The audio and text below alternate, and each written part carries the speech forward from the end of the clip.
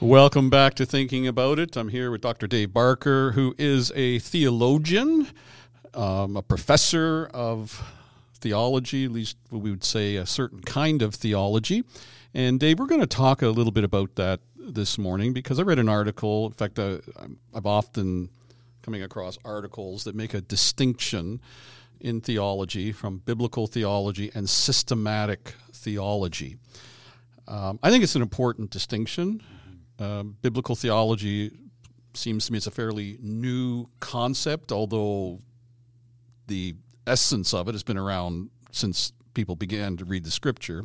But we haven't always thought in terms of biblical theology, and I don't recall my days in seminary where that was a thing. Maybe I slept through that class. You may have taken a course called Theology of the Old Testament. I don't know whether you... Well, yes, but I didn't know that was biblical theology. That was biblical theology. That's what that was. I just thought it was good theology. But the term biblical theology kind of crystallized, and so now it's a thing. Right. So we want to talk about why is it a thing? Why do we make the distinction? And why is it important for us to think deeply about biblical theology, and why is it so different from systematic theology? Which is more important? Which is more of a priority? So let's make some definitions here. Sure. First of all, what is theology? Well, theologos, right, is words about God. So fundamentally, it is what we are. The Bible is the revelation of God. Mm-hmm. So fundamentally, theology is asking, what are we learning about God? So is every Christian a theologian? In one sense, absolutely. Okay. In fact, I would argue that the Bible only answers three questions. Now, there's dozens of questions under each of them, but the Bible basically answers three questions. One, what are we learning about God? Two, what are we learning about ourselves as the people of God? Israel, church, community of faith, whatever. And three, what is the world? And the world, I think, falls into two categories. One, a world that is basically arrayed against God and his kingdom, and the created world. So for example, in Genesis 1, when we ask the question, what is the world? We would say the world is what we enjoy and live on and are part of as a creation of God. Okay, so theology then is a very broad sense where we just learn things about God in the 30,000 foot. Systematic theology is something that we've heard more often than biblical theology. So what is systematic theology? Systematic theology is very much a really a Western way of thinking. Now, again, I really wish Dr. Fowler Stan was here. He is a classic and outstanding systematic theologian. But basically, it's a grid that we have put on the text. We believe that it emerges from the text. It's not just something we thought up, but and basically emerges from biblical theology. But it's a grid that has emerged, and we kind of set it on top of the text, and we categorize it. So you've got the theology of God, the theology of Christ, the theology of the Bible, and those have all got fancy words like theology proper, Christology, bibliology. Theology of the church, theology of angels, theology of demons, theology of salvation, theology of the future, eschatology.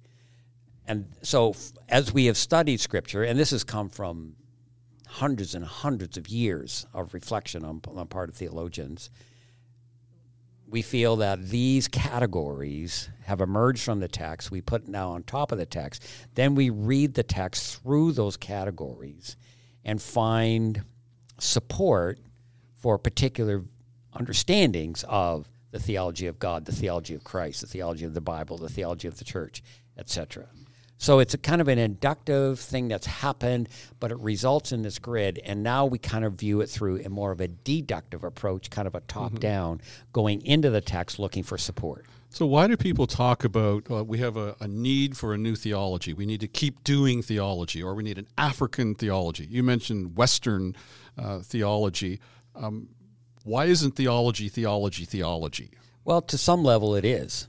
And, the theology of God really doesn't change.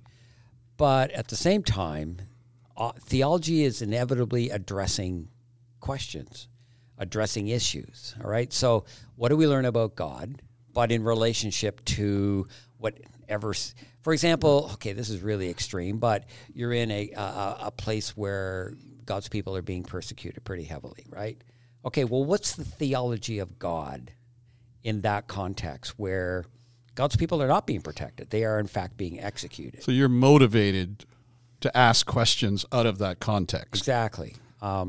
Liberation theology, right? Where you've got a lot, where we're in places where slavery is still very much a reality. Oppression of the poor is very much a reality. Okay, well, we're asking questions about God, ourselves, and the world through that grid. That's the world they live in. Exactly. So an African theology, for instance, wouldn't contradict truth, but it would deal with different questions that might seem odd to a Westerner. Like Exactly. they might have a category in the spirit world and ancestor worship and polygamy that we wouldn't see in our systematic theology. Exactly. But those are their questions. Exactly. But working through, so for example, you would filter that through systematic theology, probably in the doctrine of humankind, doctrine of man, doctrine of humankind, and then out of that comes, again, there's a whole bunch of questions that emerge, but one of them would be, okay, if that's the theology of humankind or people, what is the relationship that people have? Well, one of those relationships is marriage.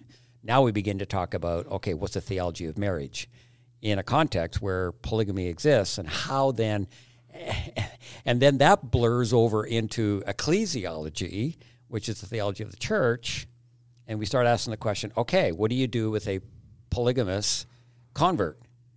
Okay, are we moving now from systematic theology to practical theology, Yes. pastoral theology, if you will? Absolutely.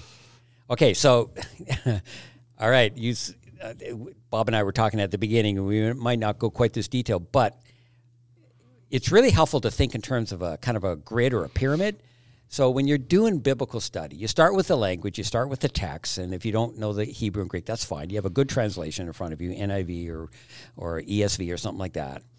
Then you move up, and through your reading your text, you do your what you call exegesis. You lead out the meaning. Then you go to your hermeneutics, so you're interpreting correctly. Then you go to biblical theology, which is asking the question of what is the theology found in the book of Genesis? What's the theology found in the book of Romans? What's the theology found in the book of James?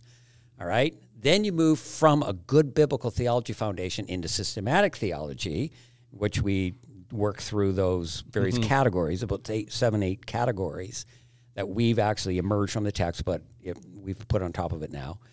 Then after that, you might do some historical theology, what has been the history of the church and understanding these things.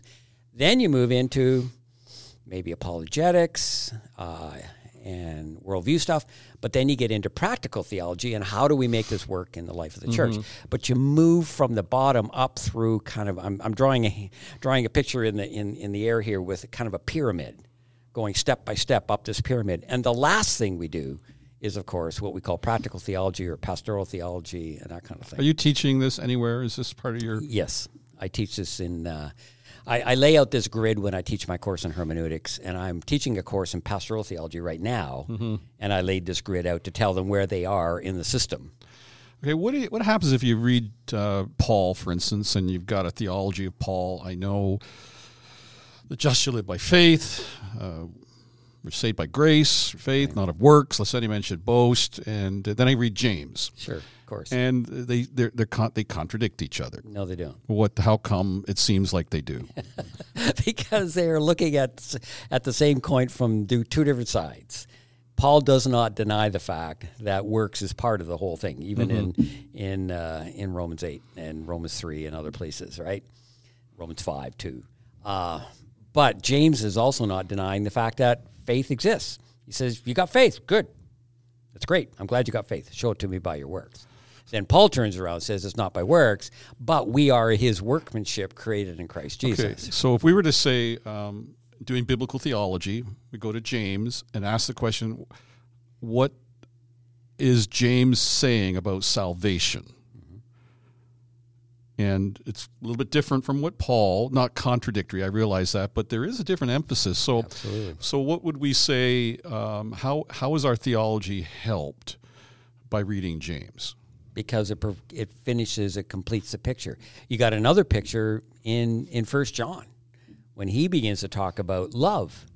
And he pours in the notion of love. If you don't have love, then you're not part of the people of God, right? In 1 John. And so the whole point is to look at, there's a Pauline theology, there's a Petrine theology, there's a James theology. And I think those are all valuable to look at, and they're all aspects of the same big picture that can't be captured, because we're dealing with an infinite God with an infinite reality of salvation and a whole domain of what salvation means and living out that salvation. And so in many ways, no one person can capture it all. Mm-hmm. And Paul was addressing certain things in his context that needed to be addressed. And he was addressing the whole point of works as critical to not just showing salvation, but being saved. Mm-hmm. James is working in a whole different context. Yeah.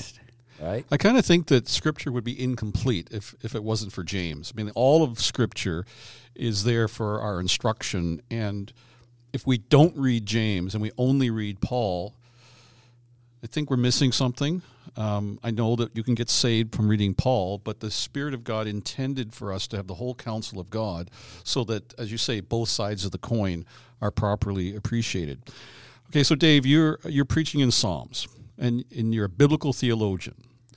So would you take the time to put that psalm in its historical context? Would you think of the author of that psalm?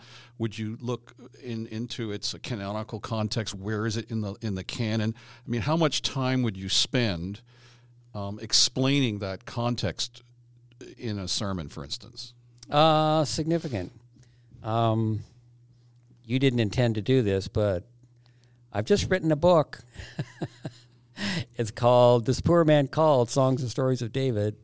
And what I have done is I have taken 9 events in David's life that the Psalms point to in titles, rewritten the story in my own words, but done a full exposition of 11 different Psalms. Mm-hmm.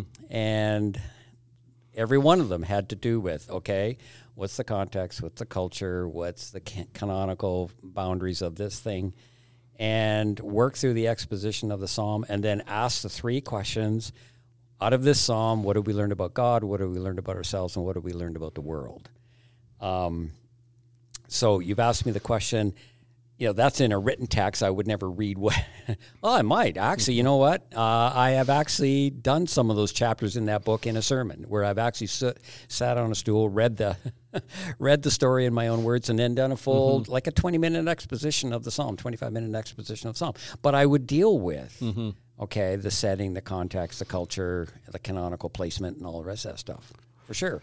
The type of psalm. So a biblical theologian does all that work, that. And then a systematic theologian might come and just, skim off the top of that and say, okay, here are the conclusions that have been generated by biblical theologians, and he'll just take that and collect all these teachings and put it into a catalog, if you will, so that we get what the whole Scripture is saying on a particular subject, but not a deep dive on how that teaching emerged in the context of Psalm or an Old Testament text. Yeah, and so a systematic theologian would work much more in a full canonical context, all 66 books, when biblical theologians are working in a very specific place and asking those questions about God, ourselves, and the world. Okay, 1 minute left. How significant is it when you read a minor prophet to put that in the context of the canon? I think quite important. Both canon as well as the historical context. For example, if you're reading Isaiah, he said in the context of the impending demise of the northern kingdom by the Assyrians, right? So you got to understand that that's what's going on there if you're going to hear Isaiah appropriately. If you're reading Daniel, well, that's not a minor prophet, neither is Isaiah, but let's say, for example, let me use Haggai. Mm-hmm.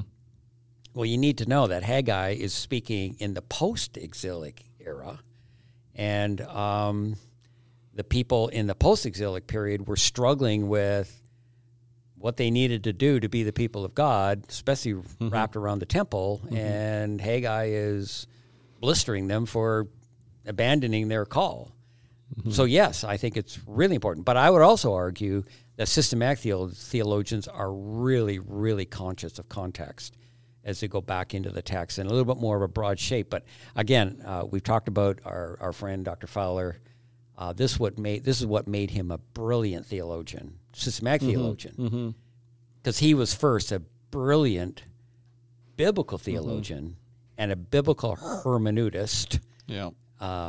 And he brought all those tools to the table. Plus, he loves the church, and he makes the application in a pastoral way. So in conclusion, just I'm going to read this little sentence about what is biblical theology. It says, a biblical theologian would typically ask, what is the historical development of the teaching about the kingdom of God as it is seen through the history of the Old Testament and then of the New Testament? Yes. I think that's helpful. It really is. Okay, Dave, we are out of time. Thanks for thinking about biblical and systematic theology with us. Until next time, I'm Bob McGregor. And Dave Barker.